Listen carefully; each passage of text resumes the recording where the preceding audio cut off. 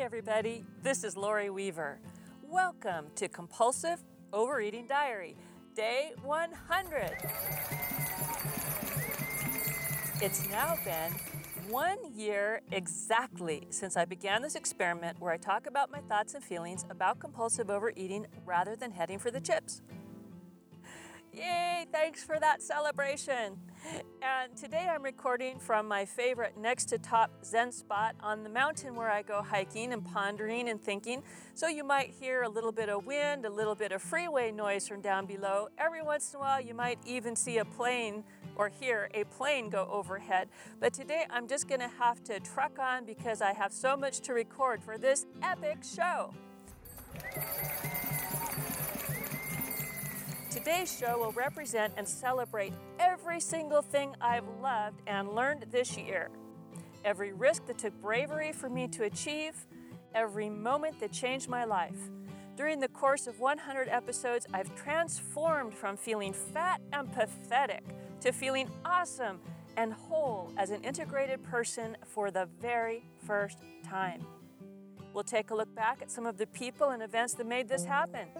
We'll feature greetings and well wishes from BCs and reminisce about their roles in the show. We'll check out the latest versions of every regular feature we've ever had on Compulsive Overeating Diary, including Foolish Fun, Mark's No More Diet for Lori report, and Stephanie's secret topic of the day. And we'll be treated to another wonderful musical performance from Suze. We'll go together to my writing group in Burbank, California, talk to its founder, Samantha, and I'll read you my latest story that I wrote there. Then on Bravery Saturday, I'll take you with me on my voice acting adventures. We'll take a look at what it takes to polish a monologue from start to finish. We'll have interviews with my singing teacher, Vicki Hilferty, my voice acting coach, David Babich, and my voice acting teacher and director, the extraordinary Mark Cashman, all sharing with us what it took to make their dreams a success and their advice for us on ways we can try to do the same. Finally, we'll leave the show with the debut of the Brave Companion song, written and sung by our own BC, Fiona Lane, and featuring the bravery stories of BCs from all around the globe.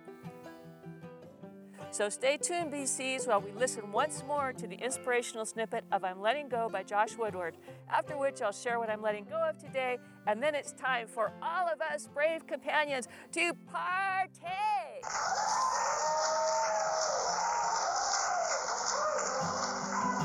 But I'm letting go, I'm letting go. It's a history that never really grows. I'm letting go, I'm letting go.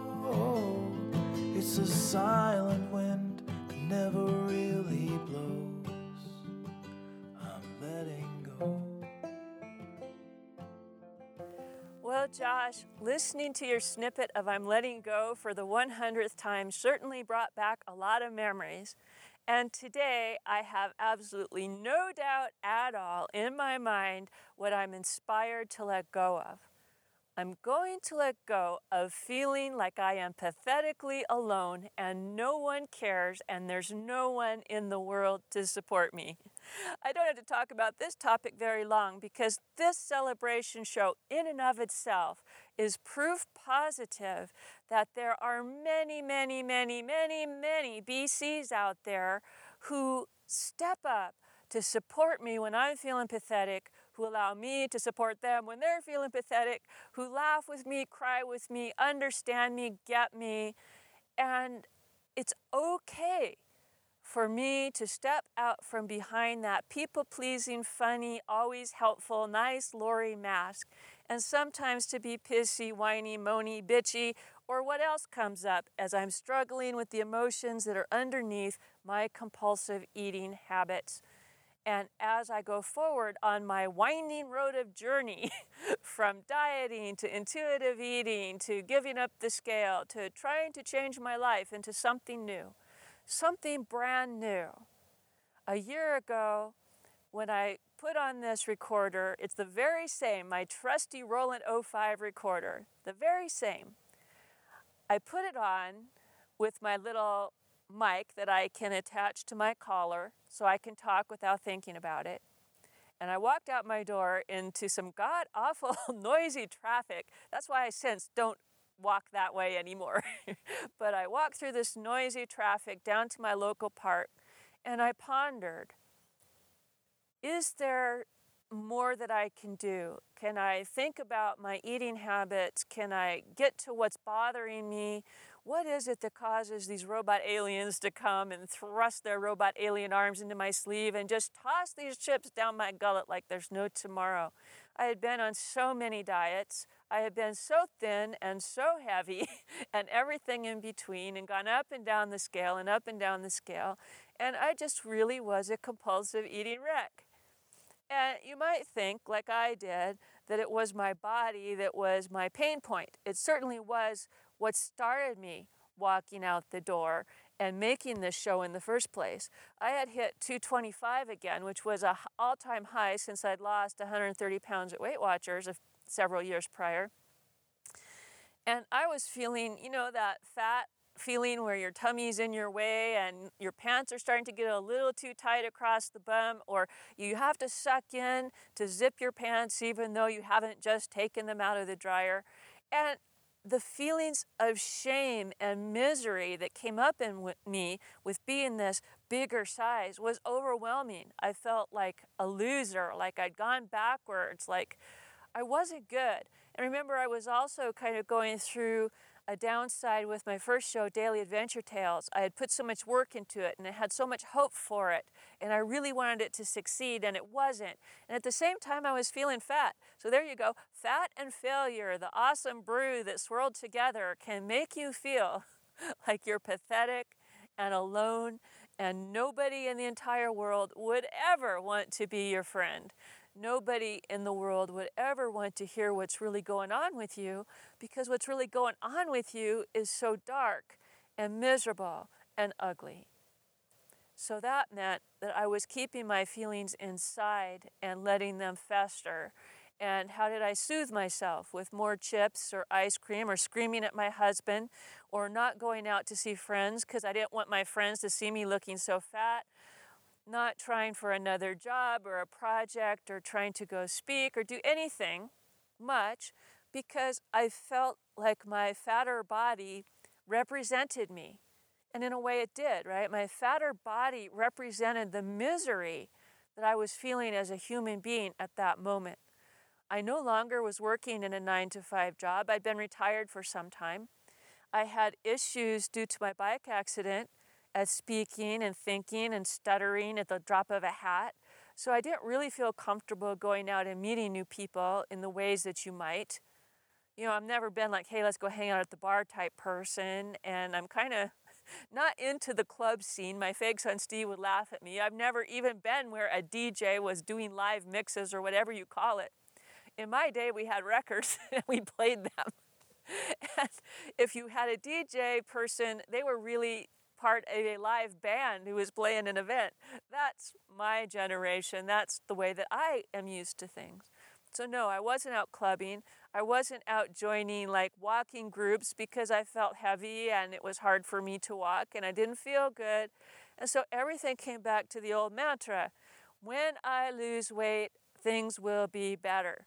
If only I could become thinner, my life will get better. I need to find some way to help me stick to my diet.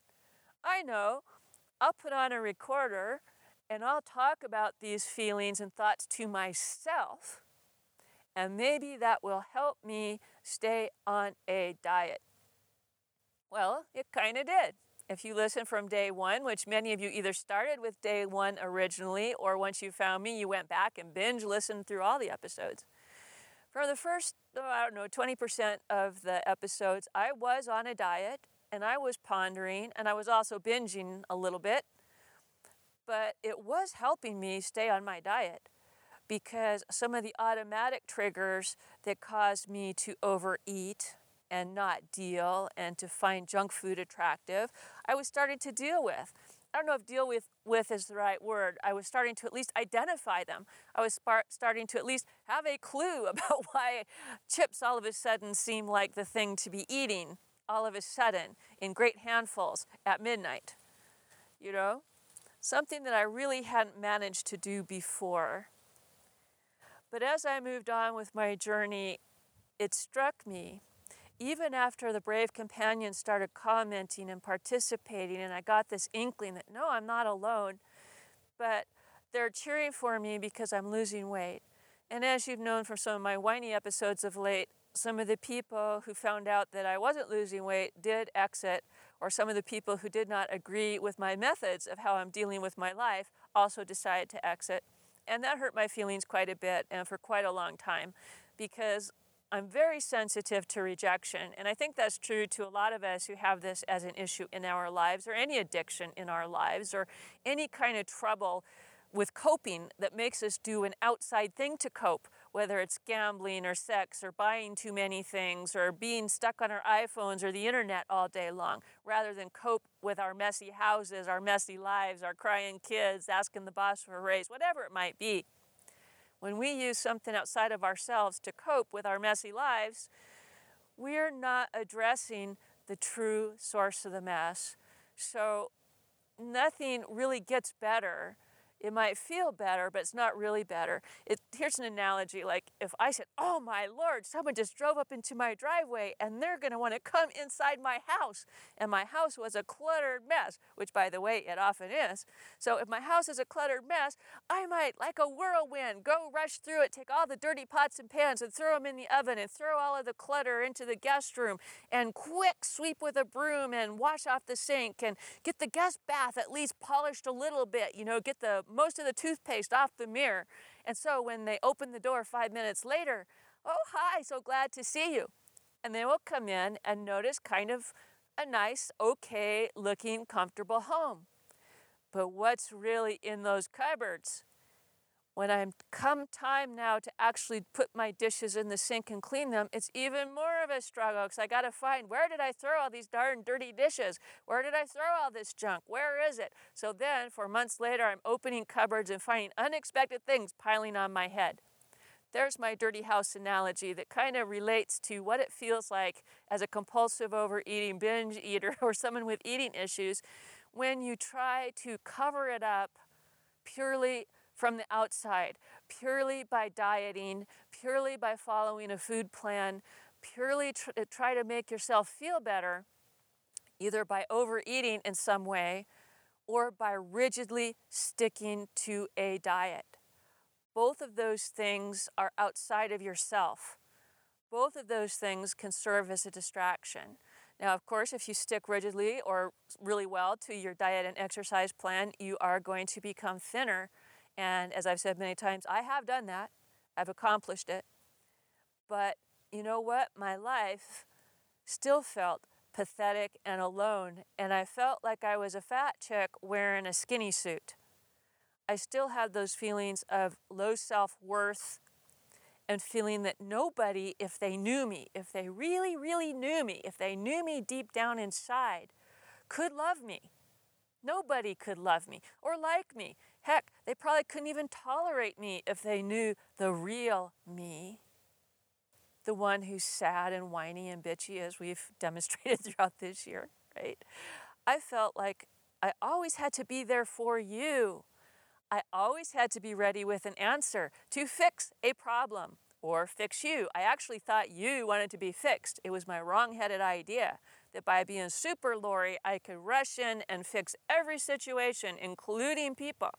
But trying to fix people only drives people further away, right? But I would just rush harder to try harder to fix them more and fix every situation, whether it was my business or not.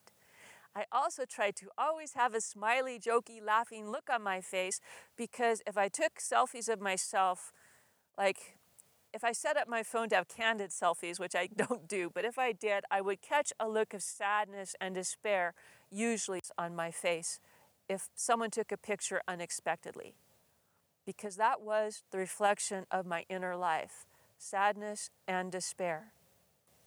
But brave companions, if you took a picture of me today, usually you're going to find someone who looks peaceful and calm and oftentimes smiling. Not because I'm putting it on, but because I'm living a life being authentic. I'm finally learning to be who I am without dealing with these excuses of food, without using my size as a basis of am I going to be happy or not. My size has really changed very little over the last year.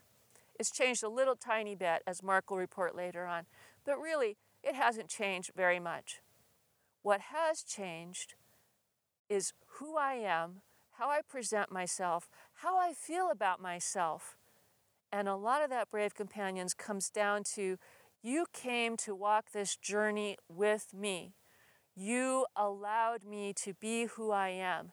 You demonstrated your empathy. You demonstrated your bravery. You demonstrated your willingness to step up and participate like me. You let me know in no uncertain terms, I am not alone. And Brave Companions, as I let go this feeling of being empathetic and alone in this journey, I can say to you 100% surety, 100% guarantee, you are not alone either, because moi and all the BCs really do care.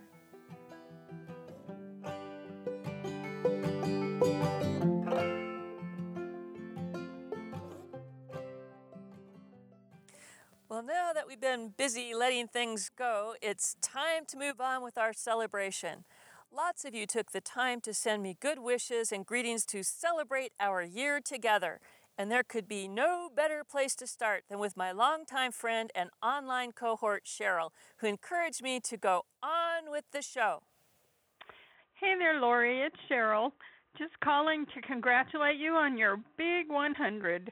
What an accomplishment. I remember how nervous you were about even starting this whole venture, but you're so good at it, and it's what you love to do. It had to be a success. It's been interesting and informative and sometimes heartbreaking to go through this journey with you, but if I had to choose a couple words to describe you, they'd be fearless and determined. You've honed your philosophy of eating habits out of the hard, brittle chips of life, and you continue on that path despite the obstacles that have fallen in your way. Kind of like the signs you see along the roads in the forest in Ohio, watch for falling rocks.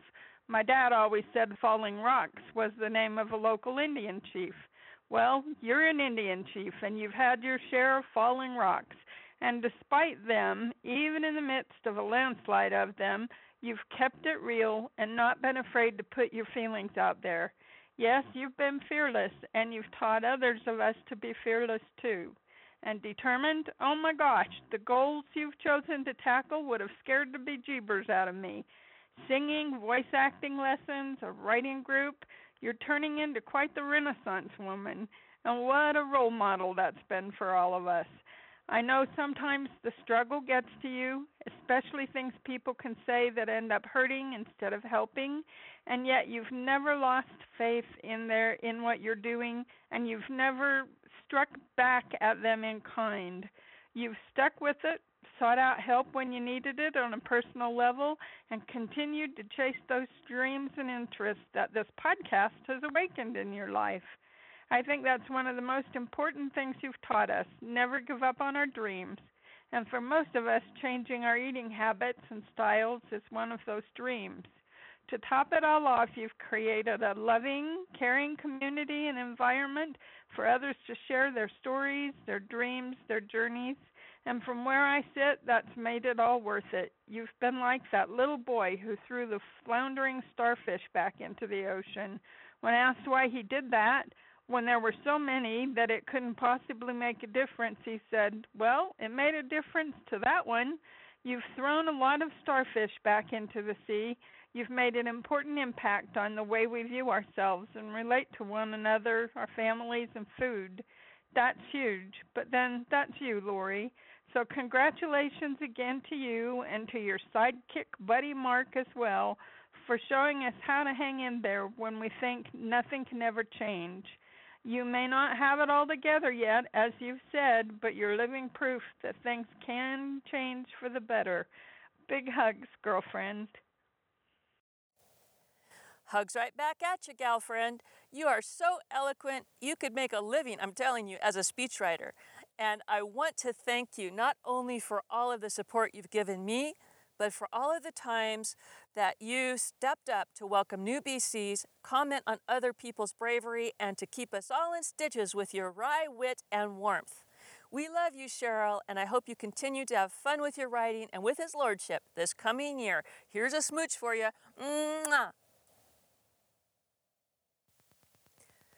And speaking of people who stepped up, I'll never forget how Sue from the UK stepped in along with Cheryl to make sure that comments were answered and new BCs welcome when Mark and I went to Las Vegas last year for my double nickel birthday. That's 55 for those of you who don't know that. Sue was a recent BC herself, even though we didn't yet know that brave companions were what we would eventually call one another. Here's Sue to tell us how she got started listening, what she thinks, and about a new hobby she just started. Note, we both had some technical difficulties with Sue's audio, so we both are letting it go and appreciating the warmth and bits that come through. C'est la vie! So I hope you enjoy listening to Sue from the UK. Very special occasion with it being the 100th podcast and 1 year in. I first started listening to this podcast through TuneIn Radio. I wanted something to listen to as I was going to sleep, something that was interesting enough but boring enough so that I wouldn't mind falling asleep. Well, it failed miserably. Why? Because it was far too interesting. It got me hooked. The first one I listened to was around the time of Laurie's birthday. It wasn't very many episodes, and I did what many like to do, start from the beginning. What amazing story. Brilliant at explaining what she's thinking and feeling. The journey, amazing and so inspiring. Ups and downs. That's what makes it so good, in that we can all relate to those down times as well as to the celebrations. Once I've started a post on the message board, seeing so many other of the brave companions as we became, found it so exciting to hear about what people were doing and how they were battling the things that they were dealing with. Anyway, I find the whole thing very, very inspiring, and although I don't contribute much over a regular basis, I always eagerly look to see how things are progressing. I love reaching out to people,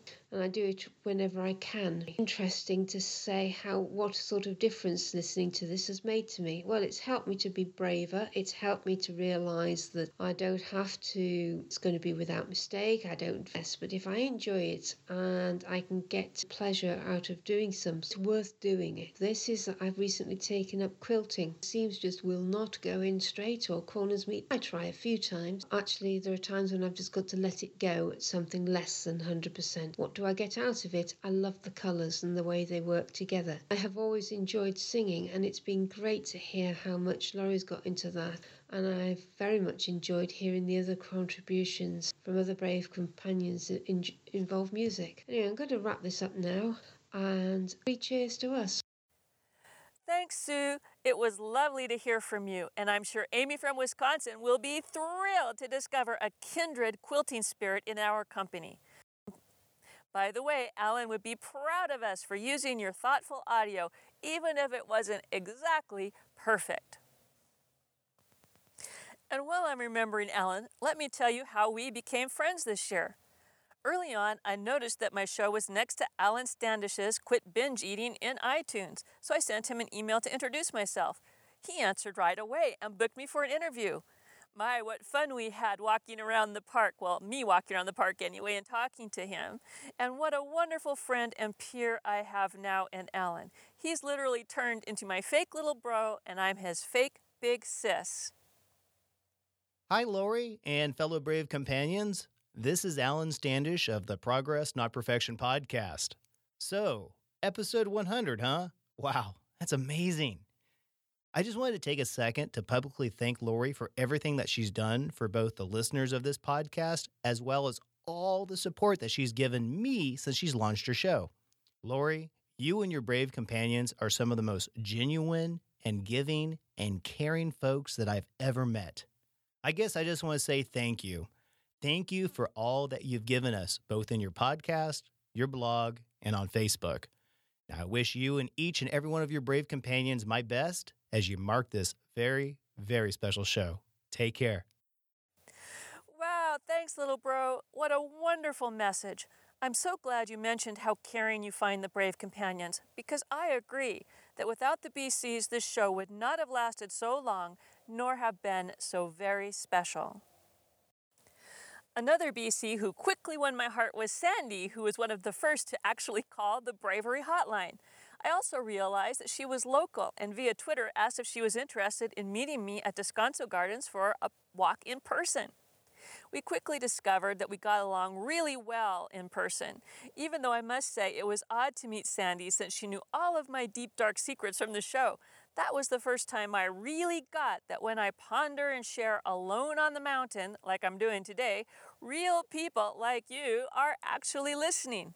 But our friendship has grown over this year, and I'm very grateful that Compulsive Overeating Diary had such an awesome side benefit. Hey, Lori, this is Sandy, your brave companion, in-person friend, and I am so excited for show 100. I can't believe you're on 100. I think I started meeting you virtually in those early shows, and I remember going on my morning walk thinking, wow, I feel like I'm talking to my friend. And to be, I think, like you said, the only brave companion that's had a chance to actually become your friend and meet you in person, I feel so fortunate. And so I just wanted to congratulate you and just say how much I'm getting out of the podcast and the community. I know I don't post a lot, but I'm definitely there and listening. So the big hugs to you and to all the brave companions. All right. Much love. Bye. Thanks, Sandy. I'm so glad you are one of the BCs. And another important side benefit for my life is that without your recommendation, I never would have found my singing teacher, Vicki.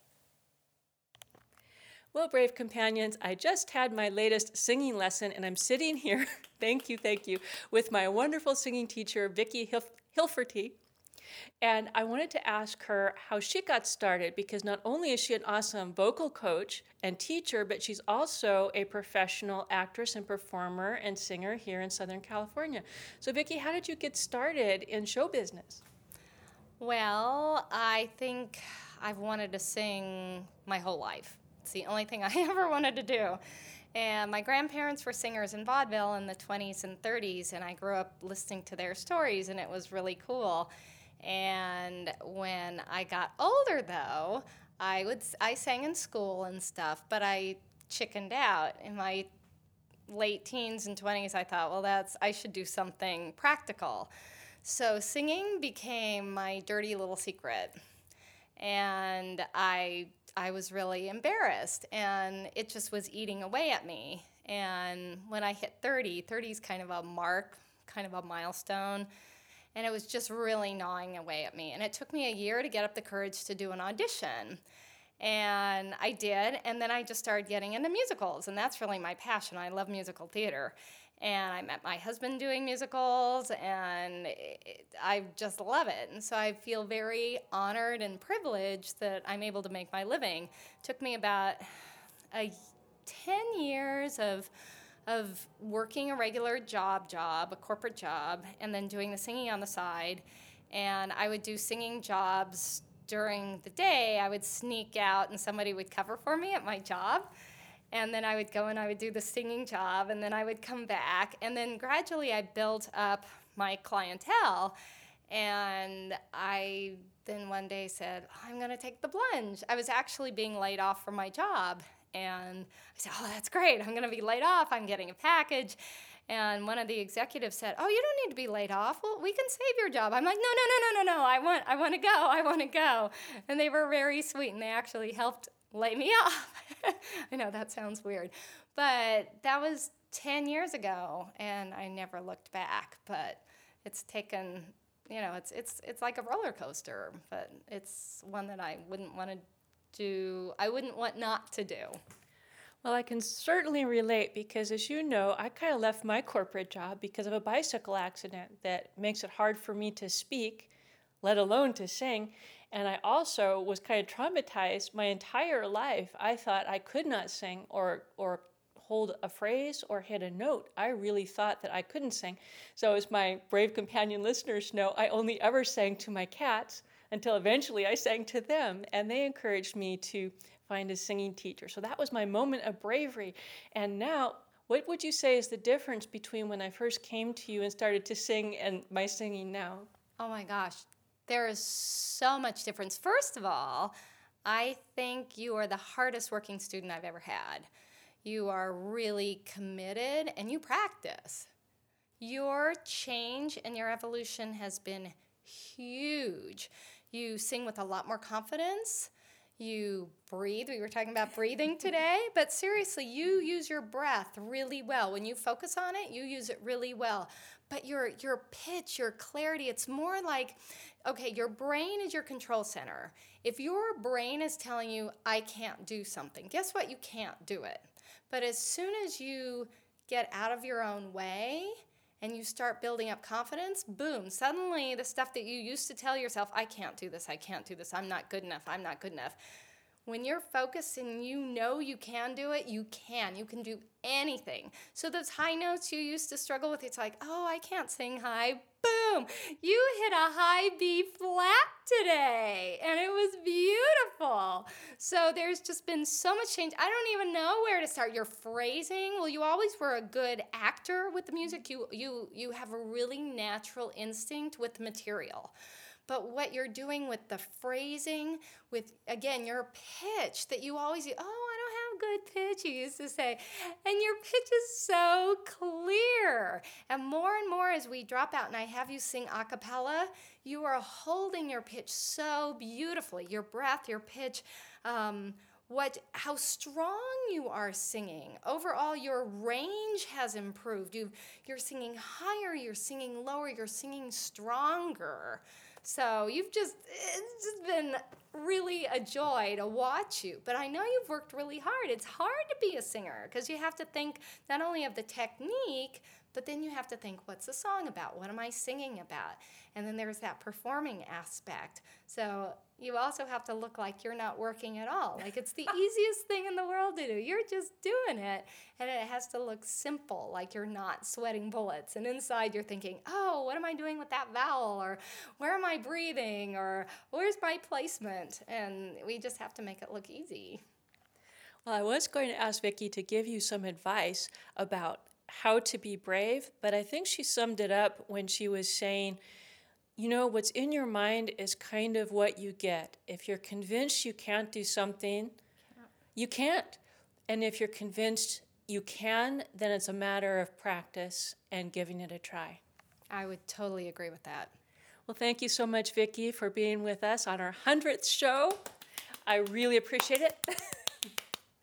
And I hope you enjoyed hearing my singing teacher, Vicki Hilfertine. Yay, it's a pleasure, yay! I don't know about you, BCs, but I found Vicki's story of moving from a corporate job to side jobs to eventually making her entire living doing exactly what she loves to be really inspiring. And I love how she explains focus and how important what we tell ourselves is. That's really important, to tell ourselves good things so that we can have a chance to succeed. And while we are pondering music, I want to give a shout out to Suzanne, also known as Suze, depending on her and my mood. I had sung a song I made up at 8 years old on an early show, and Suze surprised me later on by sending me the piano version of it. Wow! Well, Suze, I wanted to surprise you by singing along with your piano version with my new and improved great voice. But sadly, my allergies have made it difficult this week. My voice is just kind of gunky and hard to sing. So I guess I should just give up singing to your accompaniment and give up that thought for day 100, right? Not. If we've learned anything from this year, it's that being brave and making an attempt trumps being perfect. So, with that being said, here's me singing my garden song as best as I could, given the state of my sinuses, along with Suzanne's piano playing. The wind is blowing, the sun is shining, and joy is filling the air. The grass is growing and leaves are showing, happiness everywhere.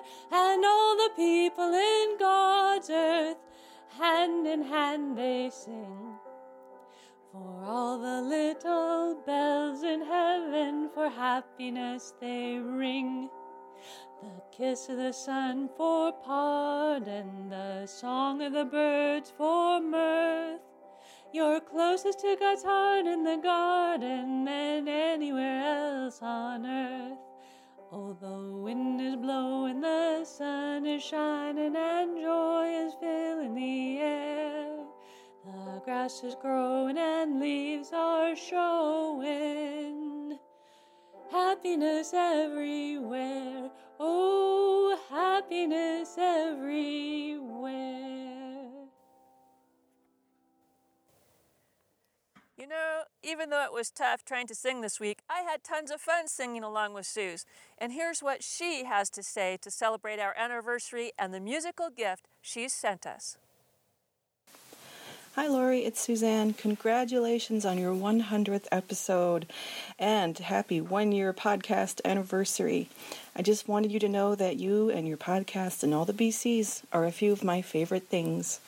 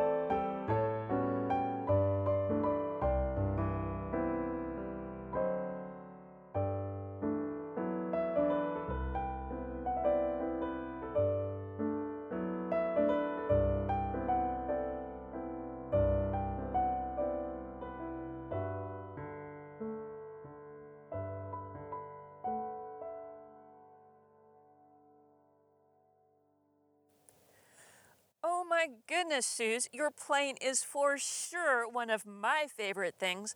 Thanks so much for sending us your rendition of that song. Another one of my favorite things is the feature I tried out called Foolish Fun. Its purpose was to be a way for BCs to call and not be so intimidated. And to be honest, I just love songs and jokes and silly stuff.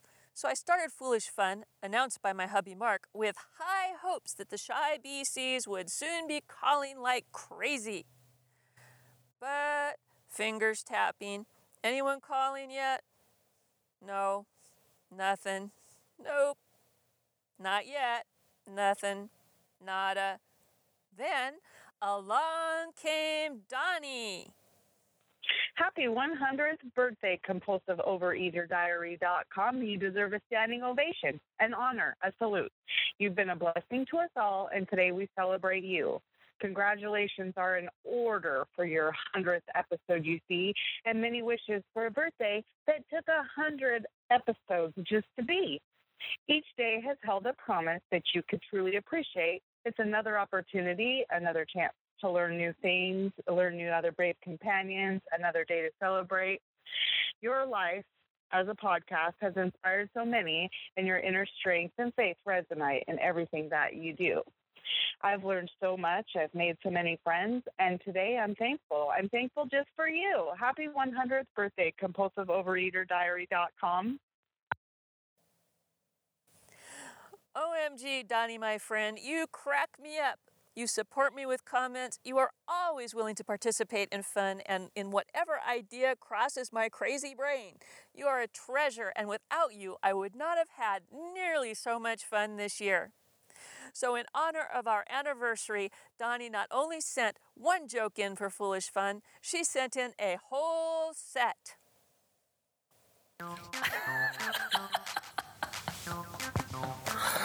Lori presents Foolish Fun. The feature where messing up is just part of the act.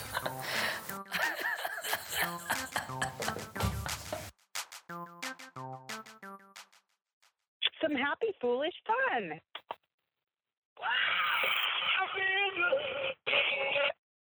What does a nosy pepper do? It gets jalapeno business. Jalapeno in your business. Ha! What do you call a fake noodle? An impasta. How about, what do you call an alligator in a vest? An investigator. And did you know what the difference is between a guitar and a fish? You can't tune a fish. Ha ha ha. Did you hear about the race between the lettuce and the tomato? The lettuce was ahead and the tomato was trying to catch up. One more for the last Foolish Fun. Did you hear about the hungry clock? It went back 4 seconds. Happy day. And if you love to be foolish too, call the Bravery Hotline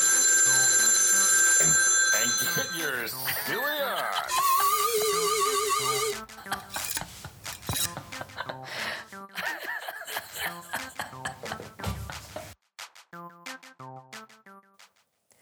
I love that. And believe it or not, even as a former 4th grade school teacher, I hadn't heard many of those jokes before. Well done. So, BCs, if you want to really make my day in the coming year, if you're ever feeling peckish or bored and the chips are sounding pretty good, pick up the phone and try calling the Bravery Hotline with some silly joke for Foolish Fun instead. Thanks so much, Donnie, for making Foolish Fun part of this important celebration. Here's a smooch for you. Mwah.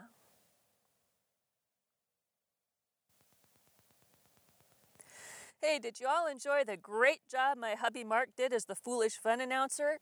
He is a great sport, and I so enjoy his contributions to the show. Hello, my chérie l'amour.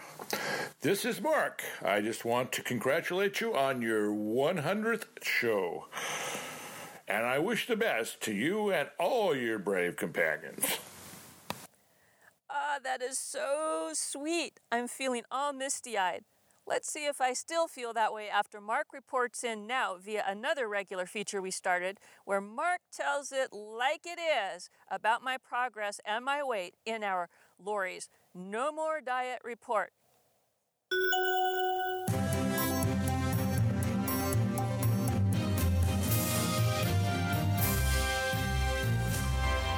Mark Weaver here with Lori's No More Diet Report.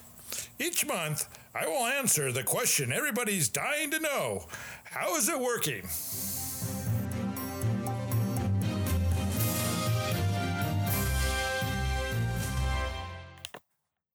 Well, Brave Companions, it's been a long and winding road. And way back when I first gave up the scale, Mark was taking a look at me every month and reporting on what he thought, how I looked and how I was doing with intuitive eating. But we kind of gave that up. Any ideas why, honey? Well, because there weren't any huge changes, so we really didn't follow up on it. That's right. Sad to say, except for Christmas when I put on a little, and now we think that I'm down maybe slightly. Yeah, from Christmas, you're definitely down a lot. So you've definitely gone down from Christmas quite a bit. Well, overall, do you remember what my weight used to do before I started intuitive eating? Well, it would fluctuate quite a bit. You would, go up and down quite a lot. That's right. And if we go back to the beginning, because Mark has reviewed some of the pictures from when I first started my show and our travels throughout the year, what do you think I look like now? Well, I think that you look a lot smaller than when you first started, and or noticeably smaller than when you first started. And I don't judge weight well, so I just notice that you look slimmer. Thanks, honey. I appreciate that. But as I told the Brave Companions last time, nobody at this point in time would describe me as a slender build. Well, you have a nice build, sweetheart. Oh, that was really smart. Thank you. I am curvy, but my point is I didn't, when I first started the show, I wanted to lose weight and get thin, right? Become thin like when we went to Hawaii or, times when I got thin on a diet, right? And you would not classify me as thin like those times when I went on a diet. No. I think maybe you're settling into your normal weight. Oh my God, I hope not, but that could be true. So I didn't get any thinner. So from that point of view, in my show, I didn't accomplish that goal. But I do think that my life is a lot different, and I think our life is a lot different than a year ago. So could you tell me what you've observed about our life and how it's changed over the last year? Well, I think, just like the weight has been very stable, so has our relationship. In what way?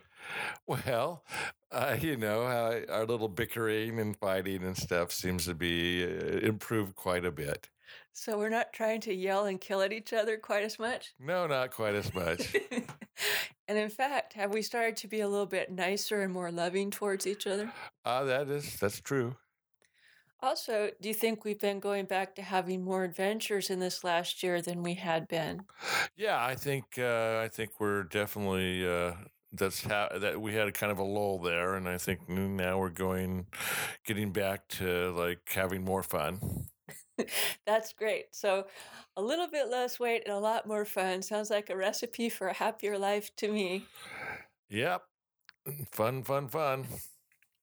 Okay, there's just one last thing before we go, honey, is when you think back of the foods that used to be trouble for me, like pizza or candies or cookies or ice cream or chips in the cupboard, right? Could you tell me how fast those things would disappear? Like a black hole. You mean they'd be sucked in, but like if we bought these things and they were in the cupboard, how many days before they were gone? Like the same day. Okay, so you have bought potato chips and candies and pizzas and things this year, right? Yeah. And can you describe how long they've been in the cupboards now? It varies, but they last.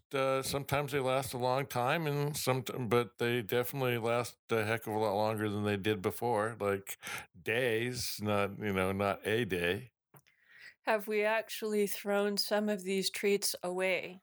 Yeah, we've actually thrown goodies away because they've gone bad before we had a chance to finish them up. And we've been married now almost 21 years. Would you say this is the first year that was true? Yeah, I think that's yes, that's definitely true. If somebody said Lori is lying and not doing intuitive eating, or that intuitive eating doesn't impact her eating behaviors, what would you say to that person? Well, I would say that they're full of crap. What can I say? It's actually, she's actually doing intuitive eating. And well, I'm not all that familiar with intuitive eating, but what she's doing is she's basically not as concerned about every day, what she eats. And she basically seems to, eat fairly healthy just naturally rather than, trying to force it. So, honey, what would you describe your feelings about the fact that I've been doing intuitive eating for the last year?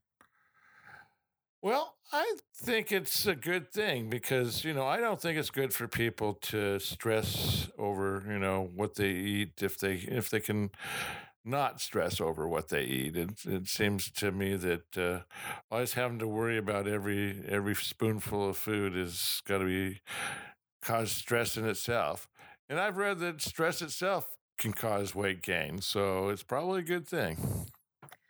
Okay, I'm going to say I was lying because I said just one thing, but I also want you to comment on you've seen my physical fitness change, or we've been pretty active over the last year, and how would you describe my fitness level? Your fitness level has gone way up, and I've got a long way to catch up with you now. So I don't know if I like that. I've got to, it's like, it's a lot harder to keep up with her on the bicycle. That's for sure. Well, and that's great. And I kind of think that's all this hiking that I've been doing to podcast. Yeah, you notice I'm hiking more now too, so I don't know if I'll catch up though, but I'll try. Do you have a podcast? No, I don't have a podcast. I don't know. Is that a new weight diet? To have a podcast diet or something? Yeah, because you can't be eating while you're recording. Plus. Well, not unless you make the microphones out of food. Oh, gosh. Anyway, it just encourages me to be active. When I was thinking, I don't feel like it, I'd go, well, I want to go do my episode. So I would go for a walk or I would go for a hike. So that encouraged me to have regular fitness. Yeah. No, yeah, because it kind of like it made you, have a schedule and go out and do something. And not because you're like setting the alarm clock and say, I have to go out and exercise today. It was kind of a byproduct of your podcast. Also, honey, when we're talking about the podcast, are you surprised by how the podcast has turned out over this last year? Yeah, I've seen a lot of changes, and I think it's actually more upbeat and positive than when it first started, and that's about it. I think it seems to be going in a more positive direction than at the beginning. Were you surprised by all the brave companions who came and started listening and participating? I'm very, very impressed with the brave companions. I think that it's very hard to let people know what you really feel and put it out there, and it's really hard to make changes, and so people that are trying new things, whatever they are, my heart goes out to them because that's always a challenge and makes them a brave companion. Do you enjoy hearing from them when they call the Bravery Hotline or when they send their voice recordings? Do you enjoy to hear that? Yeah, I do. I enjoy it, and I'm, like I say, very impressed. Okay, honey, thanks for doing this interview with me today. You're welcome. I love you. Love you too, babe. Well, brave companions, now you've heard it from the Mark's mouth. I was going to say the horse's mouth, but you might not like that. Well, what can I... Oh, man, honey, I love you. Oh, man, that Mark is so silly. Guess that's why we get along, at least some of the time. Thanks again, honey, for that awesome report. It is really interesting for me to hear your views on my progress and our relationship, and I hope he sees it was illuminating for you too. Speaking of illuminating, something that illuminated my creativity this year was when I took a risk and started going to a writing meetup group in Burbank called Write It Up. Next, we'll hear some thoughts from Samantha, our leader and the one who began this group, and then I'll read you all my latest story from last week's session. I called this story, Gwendolyn and Phoebe Hit the Beach. Hey, Brave Companions. I'm here in Burbank at our local burger joint. I'm attending my writing group with Samantha, who was the person who started up this cool meetup group. Hi, Sam. How did you think of getting us all together to write? Well, to be honest, I was looking for a writing group where you just write. You're not there to critique each other's work. You're not there to go over the stuff you wrote last night. You're just there to enjoy the pure act of writing. And nobody was doing that, so I made up my own. And it's really, really fun. You know, we have some regular people that come quite often to do the writing, and we also get new people. And that's kind of the topic of today. Like, part of my show is all about bravery and being brave to try new things. If someone was out there was thinking about starting a group or wanting to go to a writing group that they heard of, what would your advice be for them? I'd say go for it. I mean, they're going to give you challenges and things that you wouldn't have thought to do yourself. And you may go once, and you may love it. You may go once, and you may hate it. But you'll write something new, and that's the key. That's it. So if you want to be a writer, Stephen King said it. Writers, write. Thanks so much, Sam, for being on our 100th anniversary show. You're welcome. Thanks for having me. As you've heard our fearless writing leader, Samantha, describe in the interview we just had, when we come to do our writing, we don't even know what we're going to write. We have various prompts. And the last time that I read you one of my stories, our prompts were actually story cubes, little dice that have pictures on them. And you roll these cubes, then you get an idea. And that's the one where I did the alien story, right? Well, this time what we did is we had little sticky notes that we would write a word on and pass it to our left until finally there were 4 prompts on there. Then we passed across to each other, so you have no idea what kind of verbs, nouns, or situations were going to be on this prompt. So mine was the beach, a magic wand, a bag lady, and my situation was you have writer's block and a deadline looms. And this brought to mind Gwendolyn and Phoebe Hit the Beach. Now remember, I'm just writing this longhand in a notebook, and 30 to 40 minutes later, I am reading it out loud. So I hope you enjoy it. Gwendolyn, it's time. Move your bloomin' arse. Comin', Phoebe, coming. Gwendolyn quickly threw her sparkly madrobe over her forbidden bikini and packed handfuls of pixie dust oh so carefully over her one precious pinch of human beach sand. Oh, the joy of it. Endless waves crashing, volleyball, burgers sizzling, hot sun, heat, sweat, boys. Gwendolyn! Phoebe startled Gwendolyn right out of her fantasy by smacking her on the shoulder with his large purple polka-dotted paw. Do you want the Grand Pixie to confiscate your wand again, Oh, Phoebe, you won't tell the GP, will you? She batted her eyes meaningfully towards her great guardian beastie's frowning face. Lord love it, Duster, don't try that oversexed teenage bit on me. I've seen more hijinks come and go in my 5,000 years of existence than you've ever dreamt of on that blasted beach of yourn. Now take your wand and your scrolls and go bless some needy human thrice before we're both booted out past Saturn. Well, about that, Phoebe Gwendolyn. Well, what? I haven't actually, what for the love of Juniper, written my scrolls yet. By the beard of beeswax, what are you thinking? That was supposed to be done 2 eons ago. I know, Phoebe, but Gwendolyn's gaze was pulled against her will to the shiny magic teleporter still set to Zuma Beach. Phoebe sighed, his frighteningly fuzzy eyebrows slumping like wilted weeds as he closed his golden eyes. Oh, my fixin' fustian, we cannot not bless a human today, and all you've done is beach dream. Come now, Gwendolyn. As he spoke, Phoebe pulled a golden quill from behind his ear. Here's our last emergency quill. You'll just have to write what comes on the scroll and jump. But Phoebe, you know that never works like we would expect. We have no choice. It's quill time or pack your parkas for Jupiter. Gwendolyn gingerly took the quill and set it to her scroll. It wrote on its own, flashing magic runes of various hues. Lights and stars sparkled and roiled while a huge humming began vibrating violently from the teleporter. "Now, Gwendolyn, now! Throw your dust and bless a human!" Gwendolyn reached in her bag and was suddenly knocked sideways by a whooshing, frantic wind emanating from the transporter. Cyclone swirled all of the furnishings in her chamber cattywampus. Signs and wonders, times and corridors appeared in quick succession on the view screen. Struggling with all of her might against the blowing wind, she threw a pinch of dust into the magic teleporter. Kaboom! Gwendolyn's madrobe flew off, then blew through the magic screen, then her wand, then Gwendolyn herself. Phoebe! Lord love a duster, Phoebe sighed and hopped after.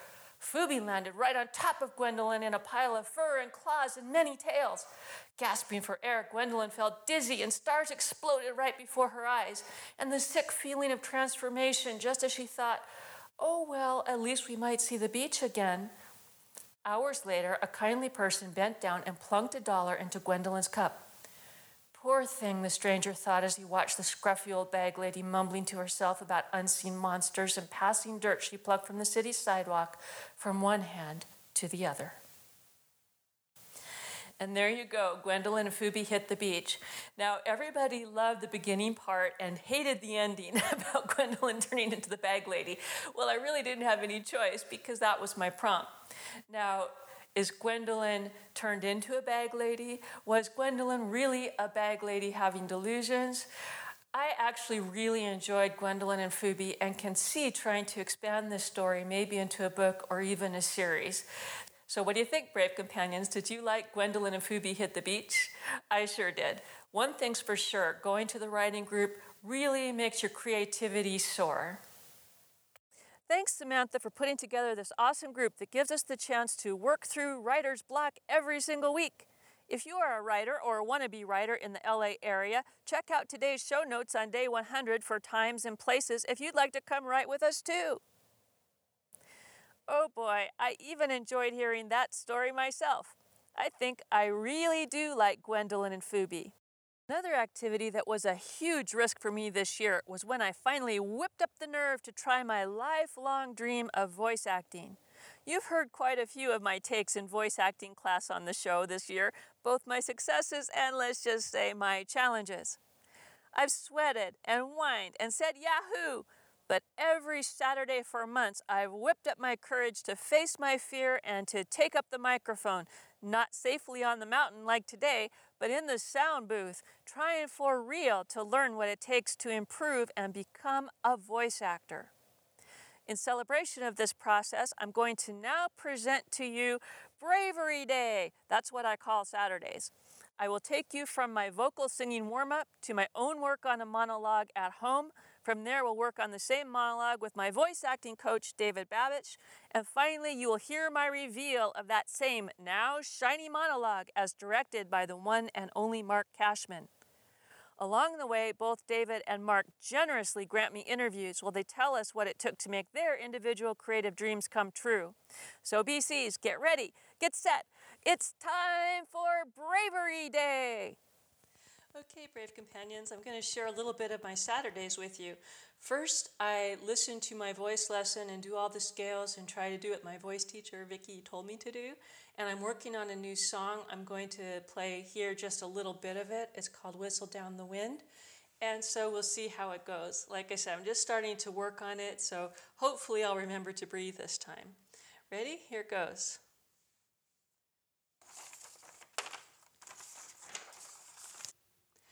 Whistle down the wind, let your voices carry, drown out all the rain, light a patch of darkness, treacherous and scary. Howl at the stars, whisper when you're sleeping. I'll be there to hold you, I'll be there to stop the chills and all the weeping. Make it clear and strong, so the whole night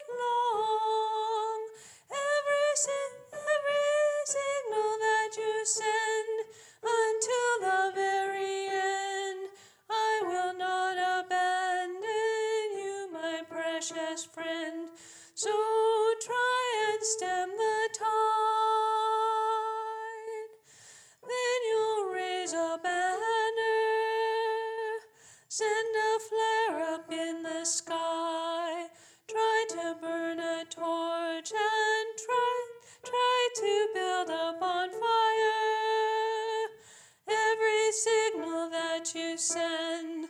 Until the very end, I'm there. Well, there you have it, brave companions. That's all I'm going to give you right now, but just to give you a little flavor. Now I'm going to work on my monologue, then go down to David, my voice acting coach, to work on things before I go to Mark Cashman's commercial voice acting class.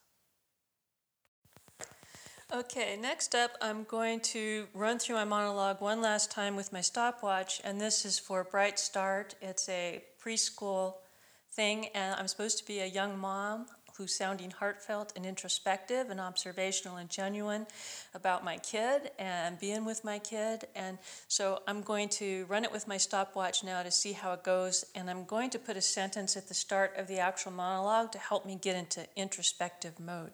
So we'll see how it goes. All right, ready? Sometimes when doubts creep in, I have a little talk with myself.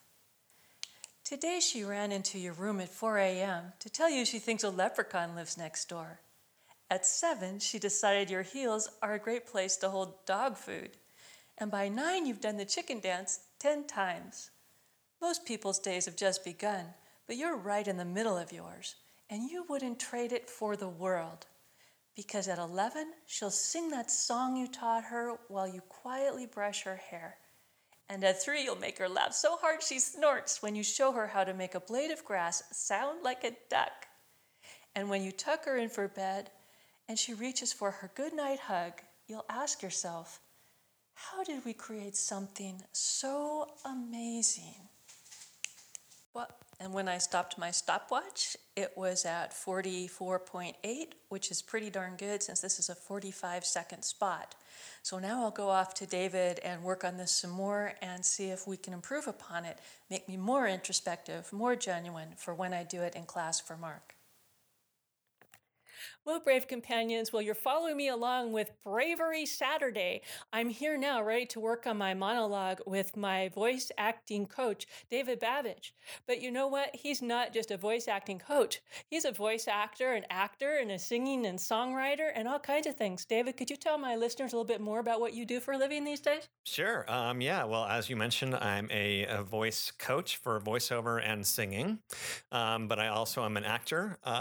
I've done a lot of stage work, voiceover, some TV stuff. You might have seen me on Criminal Minds recently, actually, in the fall. And I am the Carfax Carfax dealer in one of those sleazy Carfax commercials where they're trying to get you to buy a bad used car, and then the little fox comes in. And I'm often doing a little voiceover job here and there, and just recently did a short series of narrations. So, as you can see, brave companions, at this point in time, is it fair to say, David, that you are making your living through acting, voice work, singing, and the creative arts? Yes, I would say so. I can definitely say yes on that one. And has this always been true for you? Like, did you go to college and have a dramatic arts degree or a singing degree and jump right into full-time work as a creative? No. Surprise, surprise. That's a resounding no, actually. In fact, when I graduated UCLA in 1992, all I was really focused on was waiting tables and sitting around writing music and just kind of being creative, but not making really any money doing it, just kind of enjoying freedom and just really exploring my creative juices for quite a few years, actually. It was probably 4 or 5 years till I started to really pursue the arts as a career. And then from that point, it was a very slow, gradual build. You know, this is a story that I've heard more and more. And like I said, we're down here in Burbank, Hollywood, so almost everybody that you meet has got a screenplay in their pocket, or they're an actor, they're something else besides what they are, right? And the thing is, what was that moment of bravery? Like, what brave moment did it take for you to make that leap, or that told you inside, I can do this? Wow, that's a really good question. And I would like to say there's an easy answer, but I think it's been a series. There's been a series of opportunities. I think the first time when I felt that I was sort of free from waiting tables was in the Bay Area.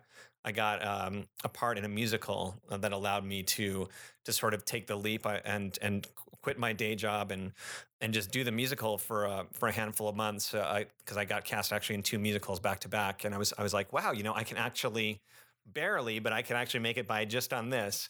And so that allowed me the freedom to start teaching it, actually. So it was this interesting thing where I was like, okay, I don't need to wait tables now. I'm going to need something else, though. Maybe now's the time to start teaching. And I started teaching guitar at the time and then voice shortly after. And, it's not super clean because I think at a certain point I waited tables again and went back to square one in a way. But I'd say in 2006, maybe 2007, after moving back to LA, I was able to sort of more permanently quit my day job, if you will. So, Brave Companions, part of David's day job is coaching moi before I go off to Mark Cashman's lessons, because on my report card I did pretty decent, but as you know, the acting was where I needed some work. Now, David has lots of different things he could be doing. He could be helping me produce a demo. He could be helping me do other things in voice work, but I specifically am right now having him work on my acting chops. So hopefully he's going to help me with this new monologue become much more introspective sounding and young sounding, since I don't know why Mark cast me as a 25-year-old mom. Wow. So anyway, do you have anything, the advice you'd give to the Brave Companions if they have a dream and they at least want to try? I mean, I'm at least trying. Is there something they can do to try? Yeah, I would say, grab a friend who is also interested in trying, and you can do some work with each other. You can read monologues to each other. You can read scenes with each other and just start to have fun with it. Sign up in a group class, a community college class, something that where you can just test the waters without necessarily breaking the bank. And gosh, there's so many improv classes and acting classes out there. I mean, you can really just dive in, start to have fun, and find some freedom in expression of your voice and your body, and then take it from there and just start to see how it goes. That's right. I'll tell you one thing. If you have any interest in being an actual writer for money, or a singer, or an actor, or a voice actor, you have to get used to not being picked. You just plain do. And there's a saying that it's not rejection, it's selection. And I could do the most perfect read ever, and my voice just might not be right for the spot. And the sooner I get used to that, the better. And as you know, I'm so sensitive. It's a good thing that I'm getting all of this great training right now, as well as my good acting training. So thank you so much for being with me on this 100th show. I really appreciate it. Thank you so much for having me. You're welcome. Because 11, she'll sing that song you taught her. Mm-hmm. That song, Okay. Okay. Okay. And you wouldn't trade it for the world. Because at 11, she'll sing that song you taught her while you quietly brush her hair. And at... yeah, this is good. Why don't we go back? Yeah. Take it from the beginning again, actually, because I think you've got it now in terms of being able to incorporate that. Okay. Cool. Whenever you're ready. Okay. Today she ran into your room at 4 a.m. to tell you she thinks a leprechaun lives next door. At 7, she decided your heels are a great place to hold dog food. And by 9, you've done the chicken dance 10 times. Most people's days have just begun, but you're right in the middle of yours. And you wouldn't trade it for the world. Because at 11, she'll sing that song you taught her while you quietly brush her hair. And at 3, you'll make her laugh so hard she snorts when you show her how to make a blade of grass sound like a duck. And when you tuck her in for bed and she reaches for her goodnight hug, you'll ask yourself, how did we create something so amazing? Awesome. Well, my dear, your time was right on the money. I mean, you were just right in the pocket on your time. You just nailed that time beautifully. Mm-hmm. And you really, really did a nice job on this one. A really, really nice job on this one. You didn't have a bobble. You didn't have a stumble. You really, really prepared. You knew your material well, and you were really, really connected with it. I heard some just wonderful expression in your voice, really nice color, really nice warmth, and you really understood the overall tone that this needed. In this particular case, Lori mentioned she's, I like this spot even though I don't have a daughter, but I asked her, I said, do you have a niece? She said, yes, absolutely. Although her niece is in her mid-20s, she remembers when her niece was a little girl, and that's basically what she was evoking. That was up in her mind there. So I have a question for you before we get into the micro notes here. Who are you talking to in this spot? Well, actually, to me, I'm talking to myself. That's exactly right. You're talking to yourself. I'm thinking. That's exactly right. You're talking to yourself. You are reminiscing. You're reminiscing about the first half of the day.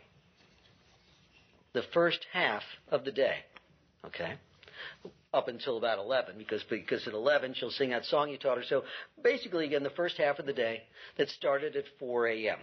Okay. Now, is that something coming in, her coming in at 4 a.m. To wake you up? Is that something you encourage? No. No. Is that something you roll your eyes at? Yes. That's what I want to hear. Okay. That's what I want. I want you to hear. I want to hear you roll your eyes at her coming in at 4 a.m. to tell you she thinks a leprechaun lives next door. What about the thing that she put dog food in your shoes? Is that something you encourage? No. Is that something you roll your eyes at too? Yes. And I need to hear that too. I need to hear you rolling your eyes at that. This is your daughter who you absolutely love unconditionally, but sometimes you just want to kill her. Right? Okay. We do this all the time. Okay. I say just want to kill her. You don't want to literally kill her, but you just want to say, what's the matter with you? Okay. But again, I need to hear you roll your eyes when you say these things. If you just say, she decided your heels are a great place to hold dog food, and we take that literally. That sounds like it's okay with you, okay? But we have to hear in your voice that it's not okay, but you're letting it go because of who she is, right? Okay. By 9, you've done the chicken dance 10 times. A little eye rolling there too. Again, it's you could do it once, you could do it twice, but 10 times. But when you're working with a 4-year-old, that you're doing things over and over and over and over and over again. That's what they do. That's what they are. That's what they love. Okay, so it takes a lot of work and it takes a lot of love, and I need to hear that even more so in your voice. You wouldn't trade it for the world? She said wouldn't. It just sounded kind of odd. It's like student.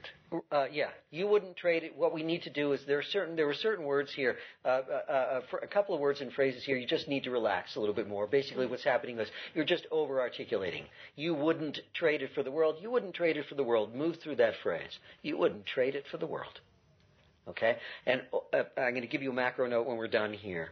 You said she'll sing that song you taught her. In this particular case, taught's going to be understood. Let's put the emphasis on song. That song you taught her. Okay? We don't need to emphasize that action word there. Okay. It's the song you taught her. All right? While you quietly brush your hair. The only thing, the phrase that got most articulated and over-articulated was, you'll make her laugh so hard she snorts when you show her how to make a blade of grass. The moment we attack that T on 2, we've lost all credibility, all conversationality. We don't sound like we're talking whatsoever. It sounds like we're reading.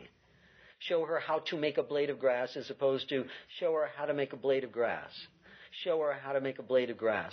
You can barely hear that T. You know it's there. But when we talk, show her how to make a blade of grass. Again, you will know I'm saying the word to, but you know that once I over-articulate it, I'm going to lose my believability here, okay? Show her how to make a blade of grass. That's what you need to do. On that line, we got way too big. Way, way, way too big. Okay, you were almost shouting at that particular point. And again, if you're talking to yourself and shouting, that means you are schizophrenic. And you're off your meds. Okay. So we don't want to be that. All right, so macro note is basically this. I want you to pull back. That chapter that I have in my book about the talking to yourself voice. We've talked about this before. When we talk to ourselves, we talk out loud to ourselves. We're not talking out loud to ourselves. Otherwise, again, we get into the schizophrenic area here where again, we should be on a medication. We're not going to be talking to ourselves out loud like this. All right? Again, we're going to be having a softer voice. This is an internal thing. Yes, you did this, and yes, you did this, and yes, you did this. This is a softer voice. So maintain that really soft voice for me, okay? All right, let's try with that in mind. Your timing was impeccable. Impeccable. So again, roll your eyes at the things that you need eye rolling. And if you get a little bit more emotional, that's okay with me. Okay? All right, let's try with that in mind. Stand by. And this is take 2. Today she ran into your room at 4 a.m. to tell you she thinks a leprechaun lives next door. At 7, she decided your heels are a great place to hold dog food. I still think you're talking as I'm hearing you talk to somebody. I'm hearing you talk to a person because you're still projecting a little bit too much for me. Okay? I need the stage whisper. I need you to soften your voice. I need you to whisper more. But you need to keep air moving, though, because there are places where your voice is slightly dropping out. Okay, so just keep the vocal cords going, but just soften them. Keep your pick up your pace just a little bit, and overall soften your projection. Okay, pull back on your projection. You're still projecting too much for me. Try it again. Let's take try. 2.1. Today she ran into your room at 4 a.m. to tell you she thinks a leprechaun lives next door. At 7, she decided your heels are a great place to hold dog food. And by 9, you've done the chicken dance 10 times. Most people's days have just begun, but you're right in the middle of yours. And you wouldn't trade it for the world, because at 11, she'll sing that song you taught her, while you quietly brush her hair. And at 3, you'll make her laugh so hard she snorts when you show her how to make a blade of grass sound like a duck. And when you tuck her in for bed, and she reaches for her goodnight hug, you'll ask yourself, how did we create something so amazing? You might have been a couple of seconds short on that one, but that was number one. That was of the 2 takes. That was absolutely your best take, number 1, and that's the best take that's the best performance I have heard you give. Yay! In all the classes you've been to, that you just hit that out of the goddamn park. I'm telling you right now. Notice what Lori did. So many good things. Just again, I just want to reinforce something. Notice what she did. She said, and by 9, you've done the chicken dance 10 times. So she slowed it down. She stretched out 10. She did some taffy pulling on 10 times. Okay. So she broke up her cadence. Number 1. Then she continued. Okay. She'll sing that song you taught her. Those are the notes. That's the micro note that I gave her. That's the adjustment I gave her. She incorporated that right into that second take. She heard it and applied it. When you show her how to make a blade of grass, I brought that up as well. She heard that. She applied it. That shows me control. What did she do at the end? How did we create something so amazing? And she just really took that phrase, amazing. Did she not make amazing sound amazing? Absolutely. Did I ask her if you give me a little bit more emotion, do that? She did. I asked her to roll her eyes on the leprechaun and the dog food thing. Did she do that? Yes, she did. Yes, she did. You understood this so well. This, as I said, you just nailed this puppy. Beautiful job. Come on in.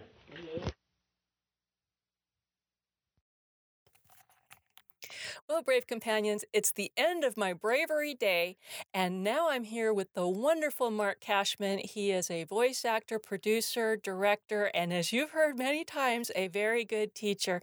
Thanks for agreeing to talk with me, Mark. You're welcome. And thanks so much for allowing me to take my takes with your direction in it for the Brave Companions to hear how I'm doing at voice acting. You're doing great.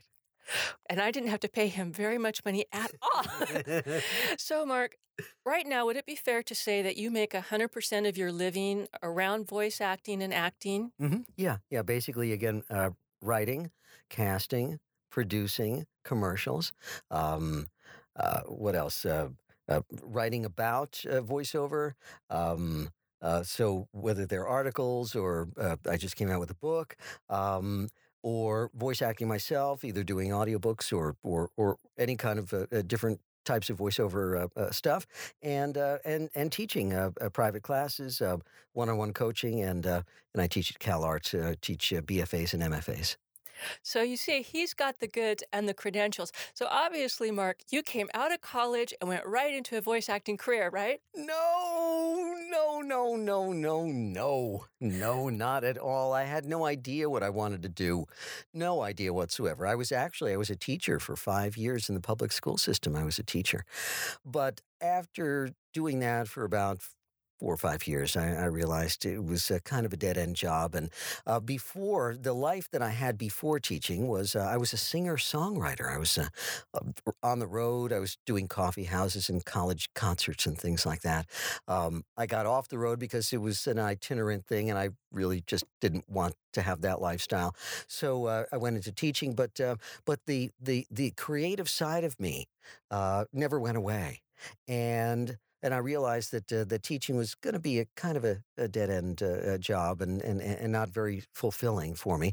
And so I decided I would just take my creative, all my whatever creativity that I had, and the one thing that I loved was writing, and I just decided I was going to write and produce commercials. That's it. I just decided that's what I was going to do. And I had a choice of LA or New York. Decided to go to LA because I wanted to go out on my front porch in the middle of February with shorts and t-shirt and flip-flops, and I couldn't do that in New York. And so I came out to LA, and that's what I decided to do.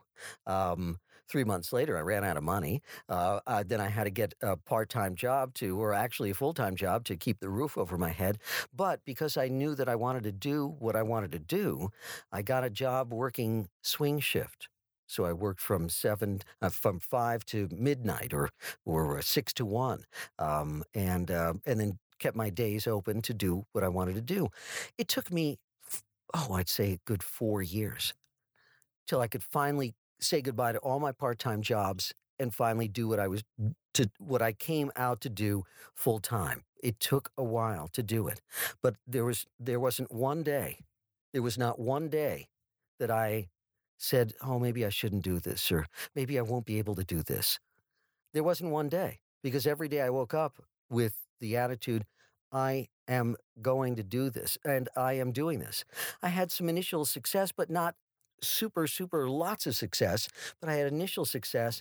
But again, that's why it took me a good 4 years to finally be able to say to all the part-time jobs, thank you, I'm moving on and doing it. But I'm tenacious that way. The thing is that when you find something that you love to do, where you love it, where you eat it, breathe it, dream it, sleep it, where you constantly have your eyes on the prize, that's the motivation. That's what keeps you going. And that's basically what I did. I was tenacious about it. Am I the most super talented writer, producer, voice actor in the world? No. There's so many people who are so much better than I am. But the thing is that this was something that I absolutely love to do, and I still love to do it. 35 years after I started, I'm still loving what I do, and every day I love that I get the chance to do what I love to do, and I'm energized by it, and you can hear it in my work, and it's contagious. It certainly is. And so, Brave Companions, you've heard this theme from all of my teachers and coaches and the people that have helped me have my year of bravery.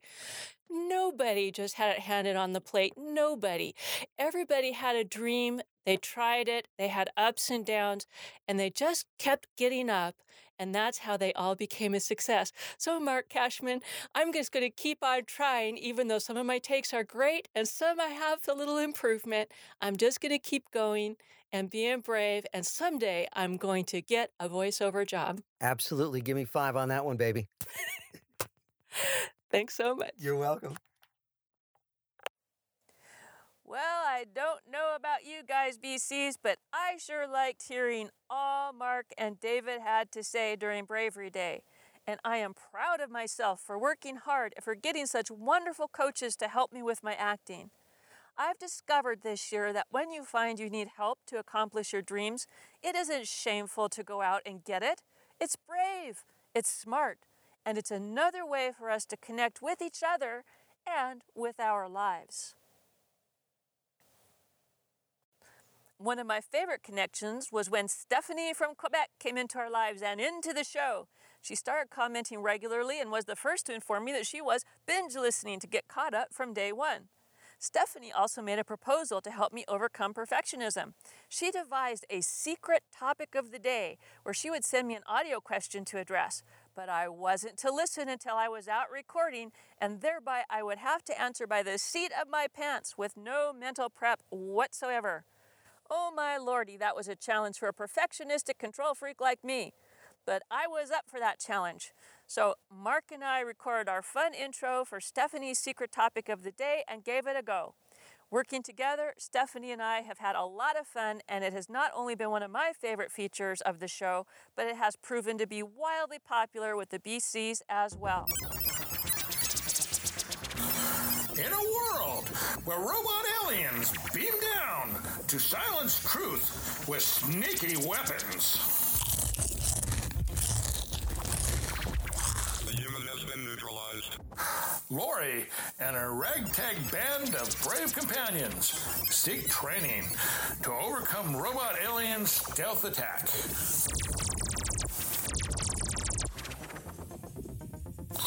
A new voice of hope shines bright in the Zen place.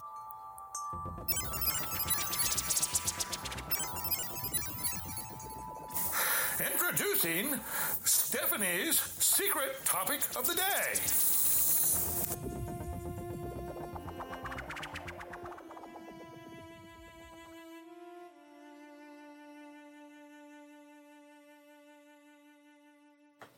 Bonjour Laurie, bonjour les braves compagnons. This is Stephanie from Quebec, and Laurie, congratulations on your 100th episode and your 1 year of compulsive overeating podcast.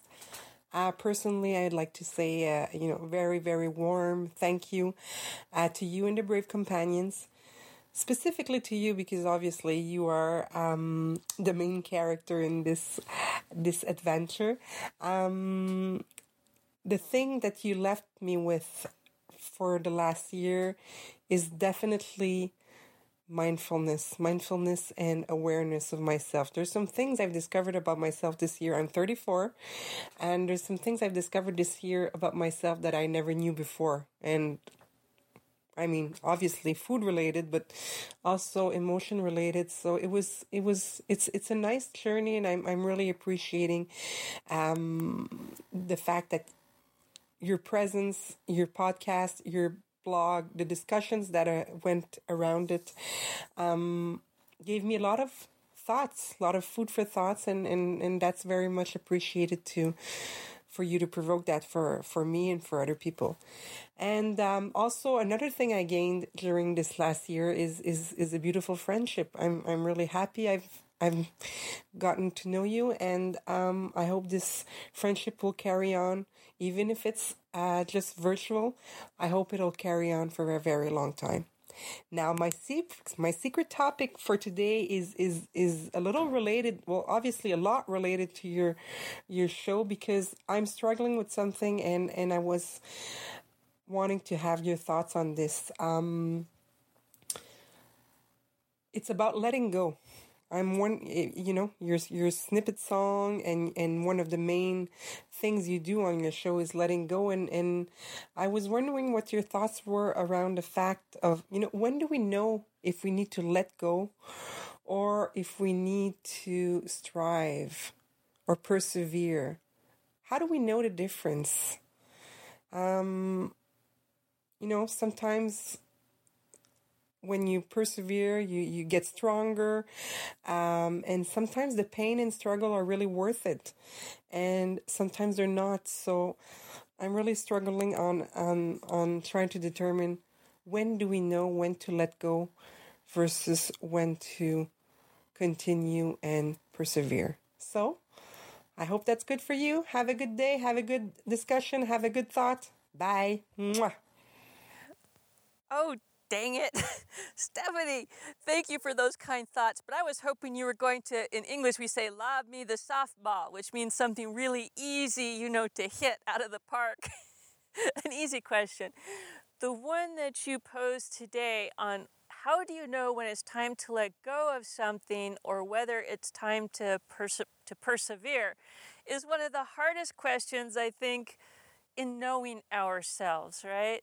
And it sounds to me like your question is directed more towards maybe a goal or an achievement versus letting go of a bad habit, right? Like, I think we can all agree that it's easy for me to determine that I should let go of feeling alone empathetic. The feeling alone empathetic when in fact there are many BCs around the world supporting me, and it's quite obvious that I have people who are loving me and supporting me at this moment. To go around saying I'm alone empathetic is nothing but a bad habit that is letting me get into my own bad attitudes, right?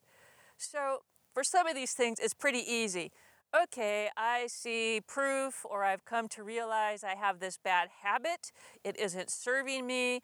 I am going to now become aware of it, and I'm going to let that go. I don't think that is the crux of your question. I think your question is more like, let's say when I started voice acting. When I started voice acting, I had no idea, number one, if I physically could do what it takes to do voiceover work, because my lips don't move all that well after that stupid bike accident, number one. Number two, it's been more than 35 years, I think. No, maybe 30 years, but it's been a really, really, really long time since I've had any acting class, right? I'm over 55 years old, and I still got those feelings of, oh, I'm fat and I'm in Hollywood and people aren't going to take me seriously. But that's a confidence thing. But back to the physical thing. I didn't know if it was even possible. Was it in the realm of possibility, let alone talent, let alone work, let alone luck?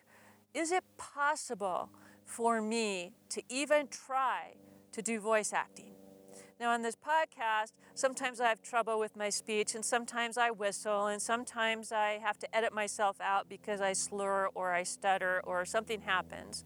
But the podcasting actually has really, really helped me get better at my speech. The fact that I'm up here talking all day long and talking so often has really helped me recover my being able to speak one way or another.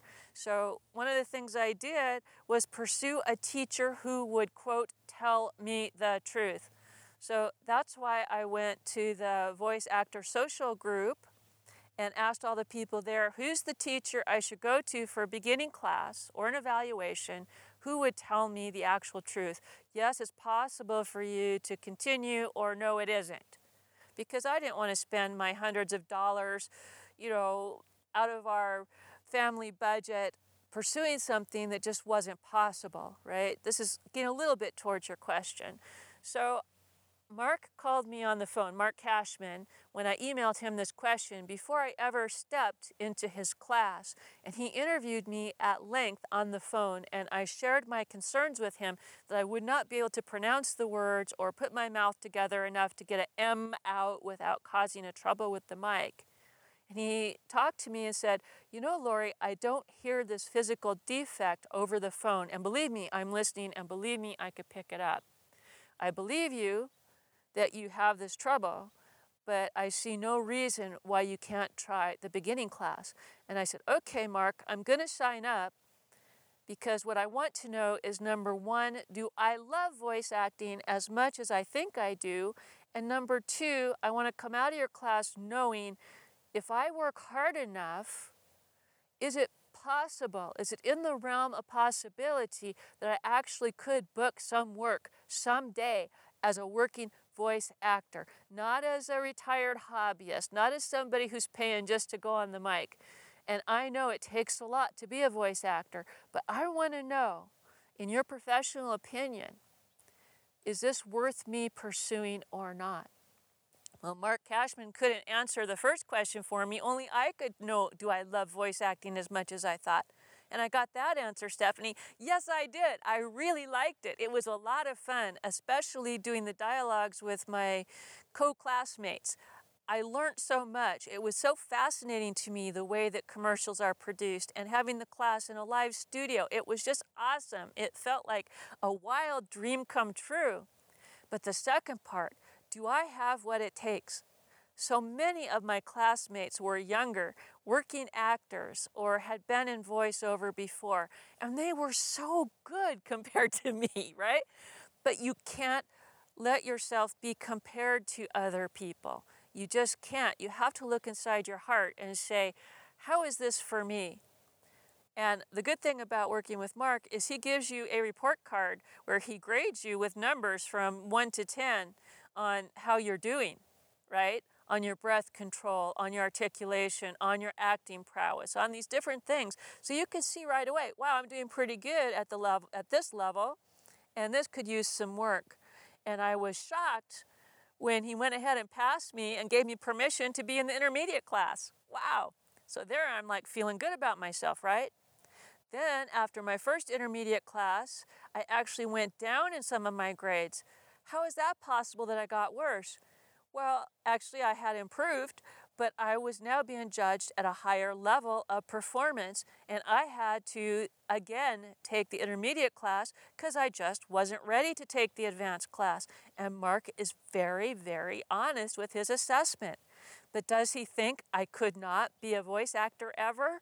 No, but I have a lot of work to do. And one of the things that I noticed on my last report card was that my lowest score was in my acting. Now, Mark doesn't have time in class to address every one of us in a micro way to improve our acting, right? He acts like a director. He expects us to have the abilities to adjust to his direction. And since I didn't have that ability to adjust to his direction in that way, I signed up with my voice acting coach, David Babbage. I went out and got help. So sometimes, Stephanie, if you're wanting to pursue something or do something, whether it's run a marathon or do 100 miles on the bike or do a career challenge or do a hobby challenge, sometimes you need to seek out support. If you still have that drive in your heart, I'd really like to do this, but I'm running into challenges. So what you need then is to go get that support, right? Like I did with my voice acting coach to help me. Well, now in this class of Mark's, I'm doing so much better, and my co-classmates are noticing, Laura, you're doing so much better. And Mark himself has even said, you heard it in the interview, that he believes that someday I can book a job. And believe me, Mark Cashman would not say, yes, someday you will be able to book a job if you work, if he didn't think so. If he thought, give it up, kid, he would tell me. He's that kind of guy. So right now, where I am in voice acting is I know I still love it. It still scares me more than anything. But with the support of David and the support of Mark, I see that I'm getting better. I see I'm not ready to go cut a demo and go for the professional side of it yet, but I see I'm getting better.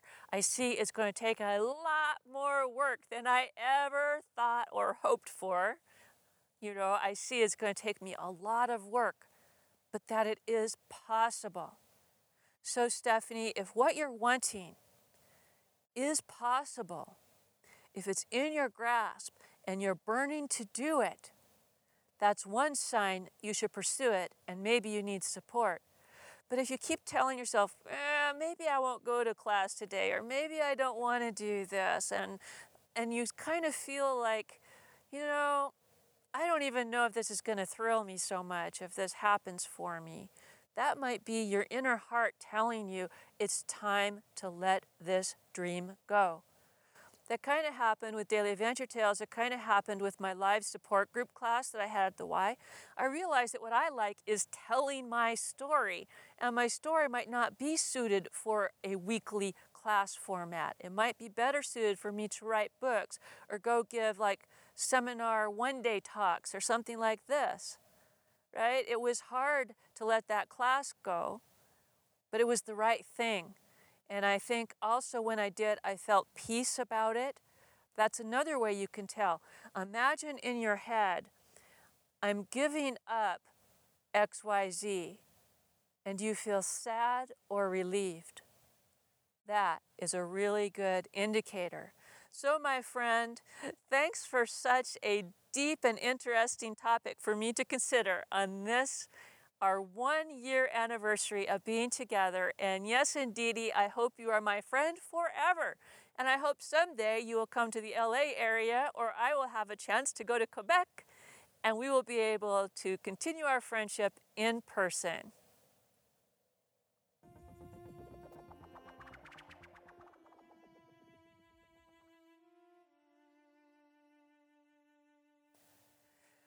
Well, BCs, I may very well have saved the best surprise for last. I am so proud that our wonderful Fiona Lane has written, sung, and produced this marvel, the Brave Companion Song. And I'm honored and humbled to debut it now to celebrate our Day 100.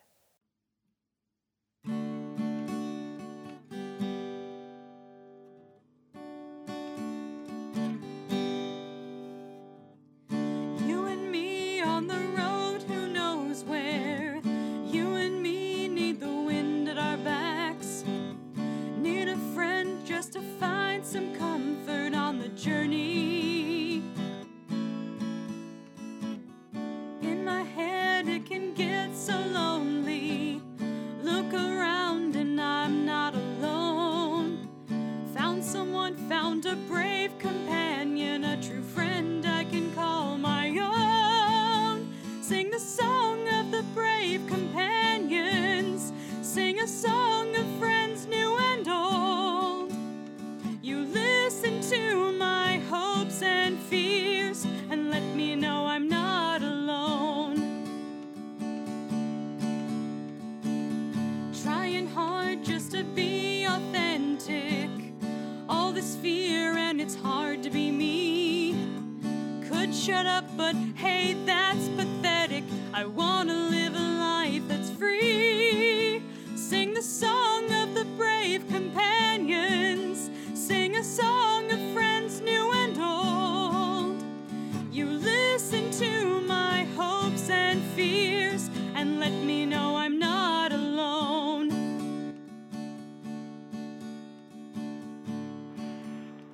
Hi, this is Cheryl Carter, and I'm from Clinton, Utah.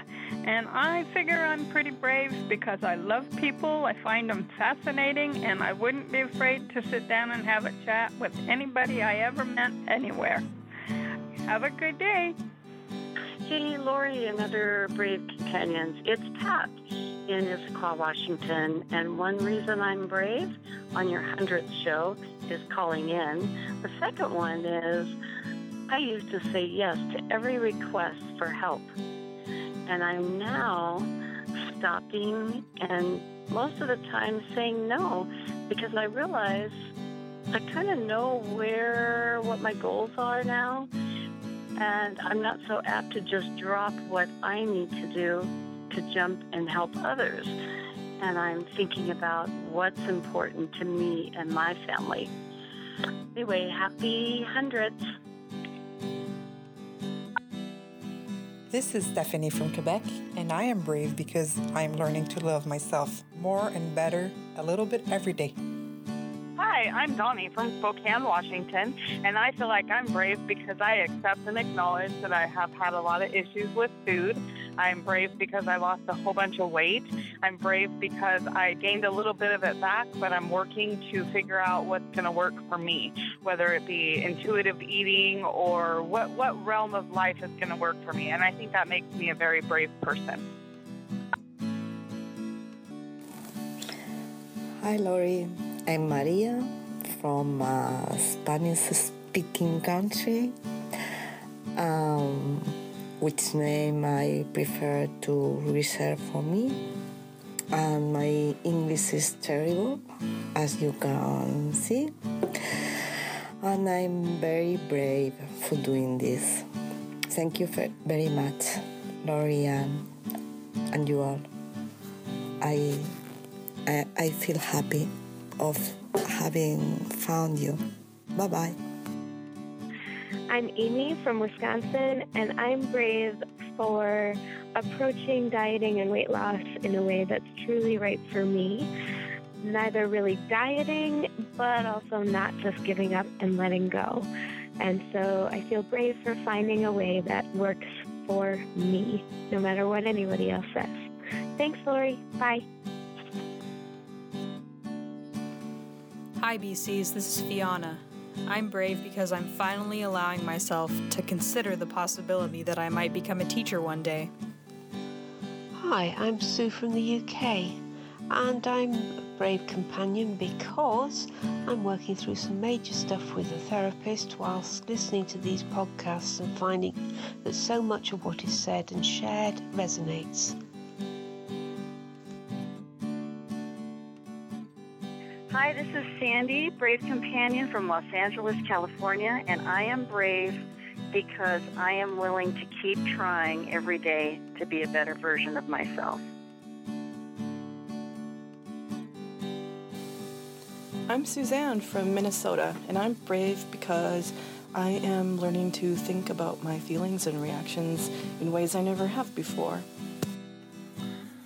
Hi, this is Mark Weaver from California, and I'm brave because I'm living my life on my own terms. And this is Lori, also from California, and I'm brave because 1 year ago I strapped on my recorder to talk about my feelings and I felt all alone in the world. But I let those feelings go out into the public, and now I got to meet all of you brave companions, and I'm so happy. Thank you. Well, hello, all you brave companions. Hello, all across the world.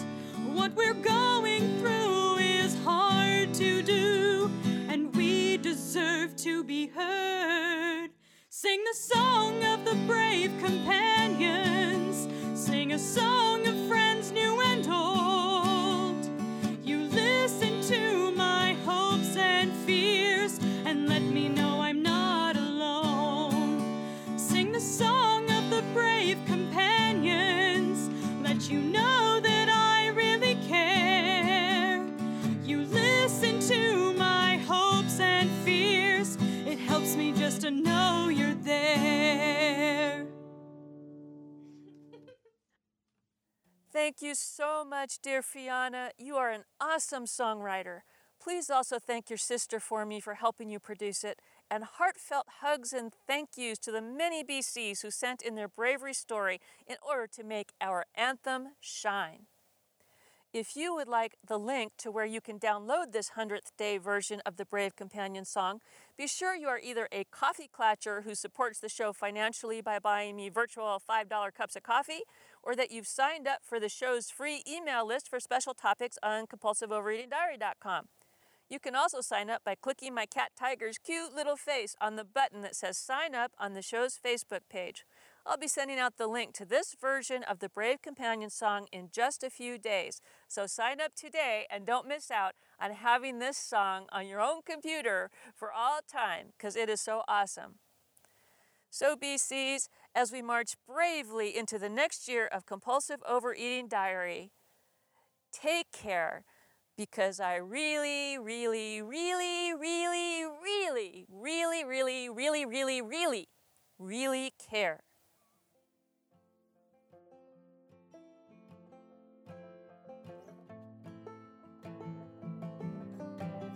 I'm a slave without a master, heading for disaster, kicking up the dust in the middle of the road. I've been waiting on a free ride, ticket to a seaside thicket on the edge of Puget Sound. And there I'll sit, and I'll admit that I was only just a guest inside my skin. And by the dawn, I'll be gone and won't be holding on to anything again. I'm letting go, I'm letting go. It's a history that never really grows. I'm letting